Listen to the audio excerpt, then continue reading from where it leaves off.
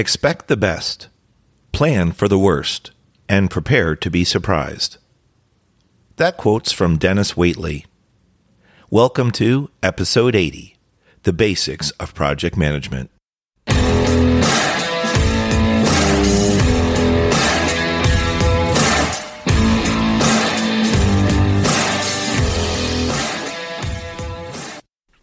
Welcome back to the Career Growth Made Easy podcast. I'm your host, Craig Ansell. We're moving into Episode 80, The Basics of Project Management. So what kind of things do you need to know? What kind of skills do you need to have for project management? Starting out with the basics, communication and organization are critical skills to master. Then comes planning, schedules, resources, logistics, identifying team members, and knowing your product or project lifecycle. All that stuff sounds complicated and overwhelming. But if you break it down, let's start with knowing the vision or the goal of the project. For any project, you should know what you're attempting to accomplish. What are your objectives? If you don't know that, go back to the person that assigned the project to you or asked you to take that project on. Try to understand the basics. What are we trying to achieve by completing this project? Once you know the what, it wouldn't hurt to know the why. From there, how much time do I have? What's my schedule? What's my budget? How much funding do I have? Then you can start to lay out a project plan. The plan can be in written form, or you can run it through a scheduling tool such as MS Project. Going back to some of the basics, there are terms such as tasks, objectives, communication plans, logistics. And then how about reporting? What type of reporting is needed for your project? What frequency will you report out? Do you report internally to your management and to the company that you work for? Or will you also report out externally to your end customer, the paying customer? If so, what frequency? Will there be different modes, different types, such as email, perhaps once or twice a week, followed by a weekly meeting? These are all good questions to ask and to better understand what your objectives are for your company as well as for the end customer. Basics in project management typically include managing time, money, which is the budget, resources, and the scope. The scope is what you're attempting to accomplish. Scope should have bounds, meaning here are the tasks, the activities, the processes we're going to follow, and everything else outside of that we are not going to allow to be part of the project. The reason I bring that up, because even with the basics of project management, something can happen, if you're not aware, called scope creep. It basically means that your focus is on getting to that goal, getting to that finish line. But all of a sudden, little stragglers, little bits and pieces of other tasks, other requests are coming in. Without recognizing it, they're attaching themselves to your project and possibly being a source of distraction. They certainly can be a time consumer, and they certainly can require money or budget to be completed. You need to determine if that scope is to be part of your project or if it's creep, and you need to go to the source of that scope request and state, okay, we'll review your case and we'll accept that scope, or that was really not part of this project and we're not planning to support that this time. Perhaps on the next round of projects, that could be included in a different one. Now, I want to spend a little bit of time on that because if you're new to project management, you may have the natural tendency to want to please your customers. That means listening to and possibly accepting their requests. It's natural that you want to satisfy your customers and even exceed their expectations. That's what a great project manager does. Not only meets, but exceeds expectations.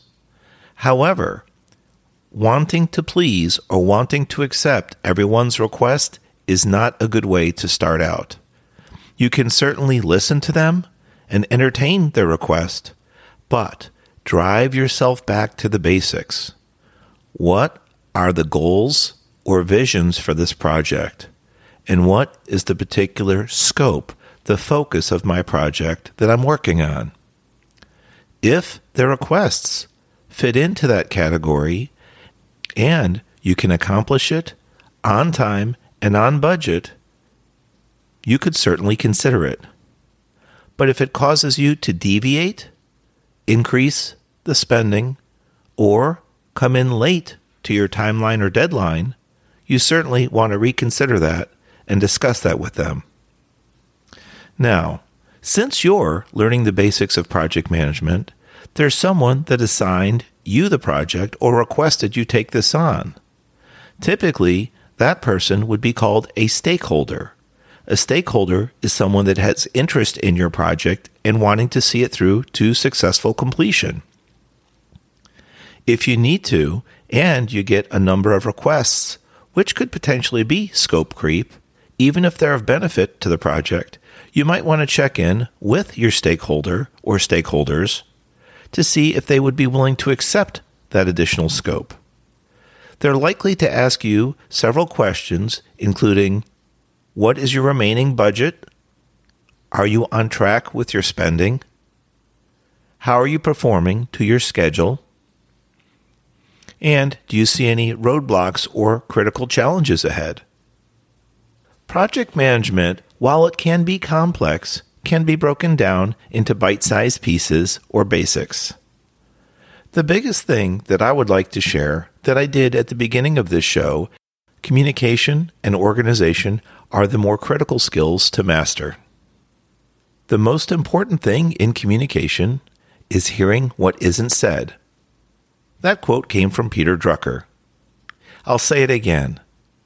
The most important thing in communication is hearing what isn't said. That's important on at least two fronts. One, in listening to conversations, pick up on what is focused on, but also the words that are avoided. Why were those specific words used, and why were other certain words avoided? The same goes for contractual language. If you receive a contract or a purchase order from a customer, read through that contract. You can work with your legal department if you have one, and be very critical of specific words in your contract or purchase order documentation. You need to know all that is in there, which is regarding the schedule, the budget, the scope, but specifically what isn't there. As you start to build your project management expertise, you'll start to realize some purchase orders, some contracts, some scope documents have more definition and more details than others. You'll start to recognize the absence of some of the language that other companies or customers use, and you'll start to learn and recognize the presence of other specific statements. If a contract or purchase order, for example, makes contradictory statements, that needs clarification also, because that could become a legal nightmare down the road. One example would be something called a DOR, or Division of Responsibility. DORs define who has responsibility for that action or for that service, or for that resource for that matter. If someone's to bring lighting, that will be defined.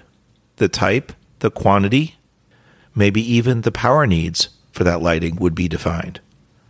Would that be on the customer because you're traveling to their facility? Would that be on you and your company, the ones they hired? Or has the customer agreed to farm that out to a third party that they'll hire and fund? So again, the DOR is division of responsibility, and they're typically in a small chart or matrix form, and you'd simply have the definition of what that responsibility is, followed by a check mark or an X to state who that belongs to and who's responsible to fulfill that. What I was mentioning earlier was talking about contradiction of terms or contradiction of meaning. If there's too much content in a single DOR item, it's possible that the check mark for responsibility could be on you and your company and also on the customer, meaning that you would split some of those responsibilities. That can become confusing. It'd be better to break out that box, for example, into smaller boxes that have more clear responsibilities and then split those out that would be assigned to you and your company to perform and those assigned to the customer or to the customer's third party that would be supplying those resources or materials. One thing I didn't talk about with the basics of project management is something called risk management. Yes, another management term. Risk management is when you look ahead in the project to try to identify situations that could occur that could cause challenges or problems for you and the project. Those problems may affect you and your company, the ones hired to project manage something, or those problems may impact the customer, or both. The biggest thing about risk mitigation that I see is that it's typically performed in a static manner. What I mean by that is that a group of people will get together and hold a risk management meeting and discussion. A bunch of risks will be identified. You might want to note down during that meeting who brought up that risk or that concern. Then you talk about ways to mitigate, to reduce, or to possibly eliminate that risk from your project. One example would be you're transporting something and you're going to use a known pathway to get from the manufacturing facility to the customer's location. There's one main bridge that is typically used for this transportation. A risk could be that there's an accident so that the transportation could be delayed, or that the bridge is closed for repair or maintenance.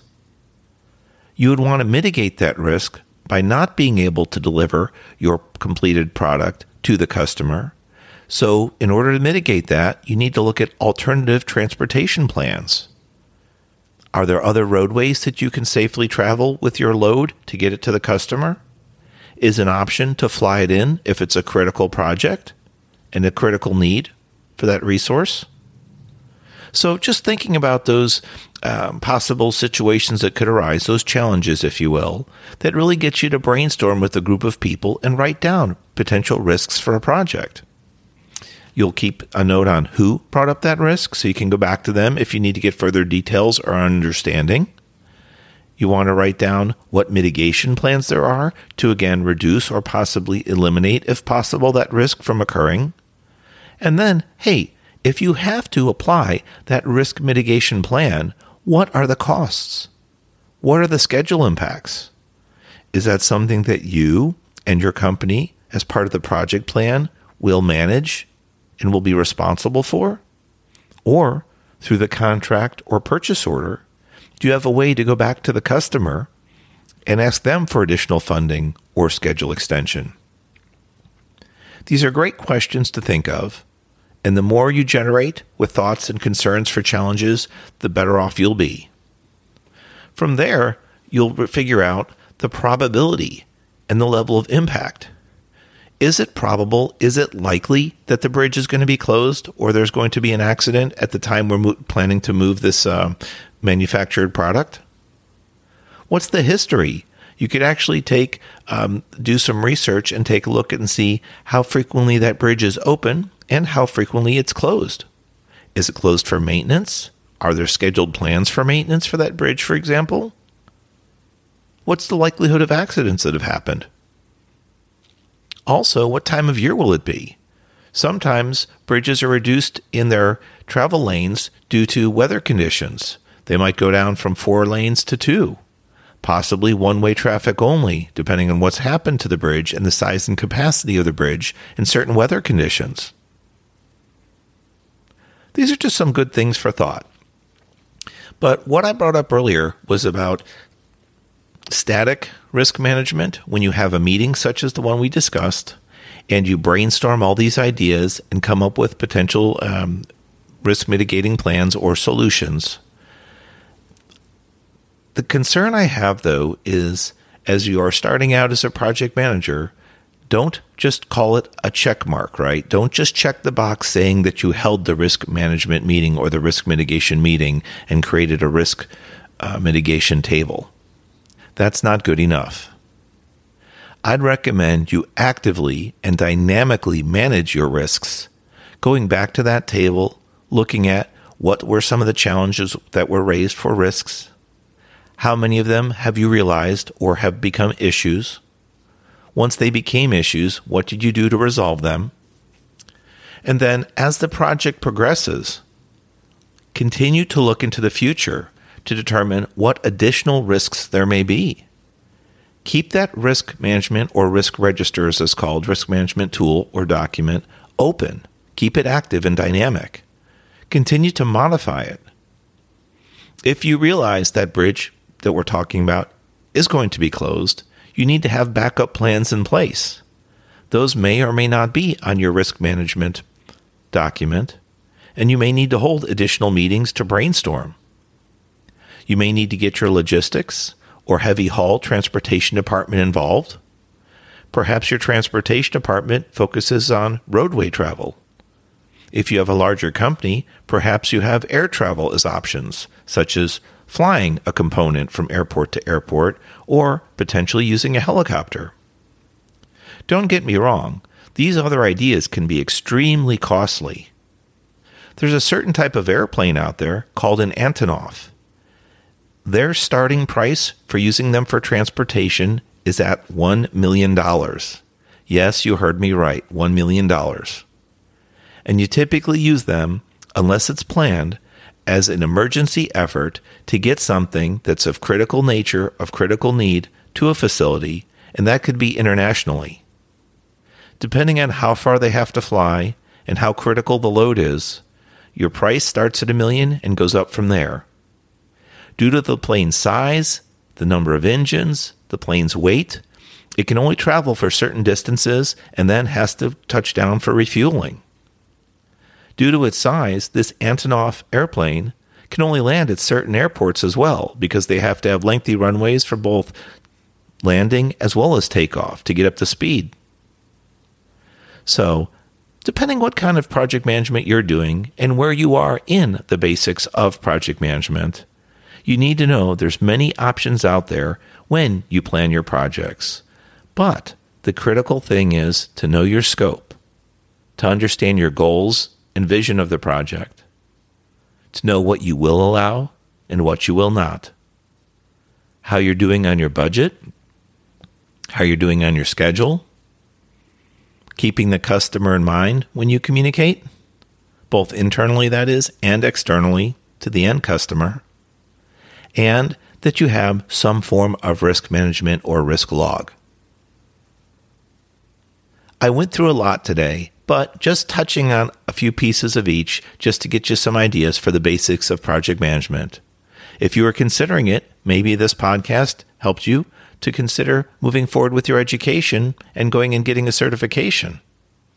If you're already involved in project management, maybe it gave you some food for thought and challenged the way that you're doing things, potentially ways that you could improve your process. Thank you for listening to the Career Growth Made Easy podcast. This has been episode 80, The Basics of Project Management. We're always open to your feedback and would be happy to hear from you at Craig Ansell, Facebook, LinkedIn, and Instagram. Have a wonderful week ahead. I will talk to you next week. Peace.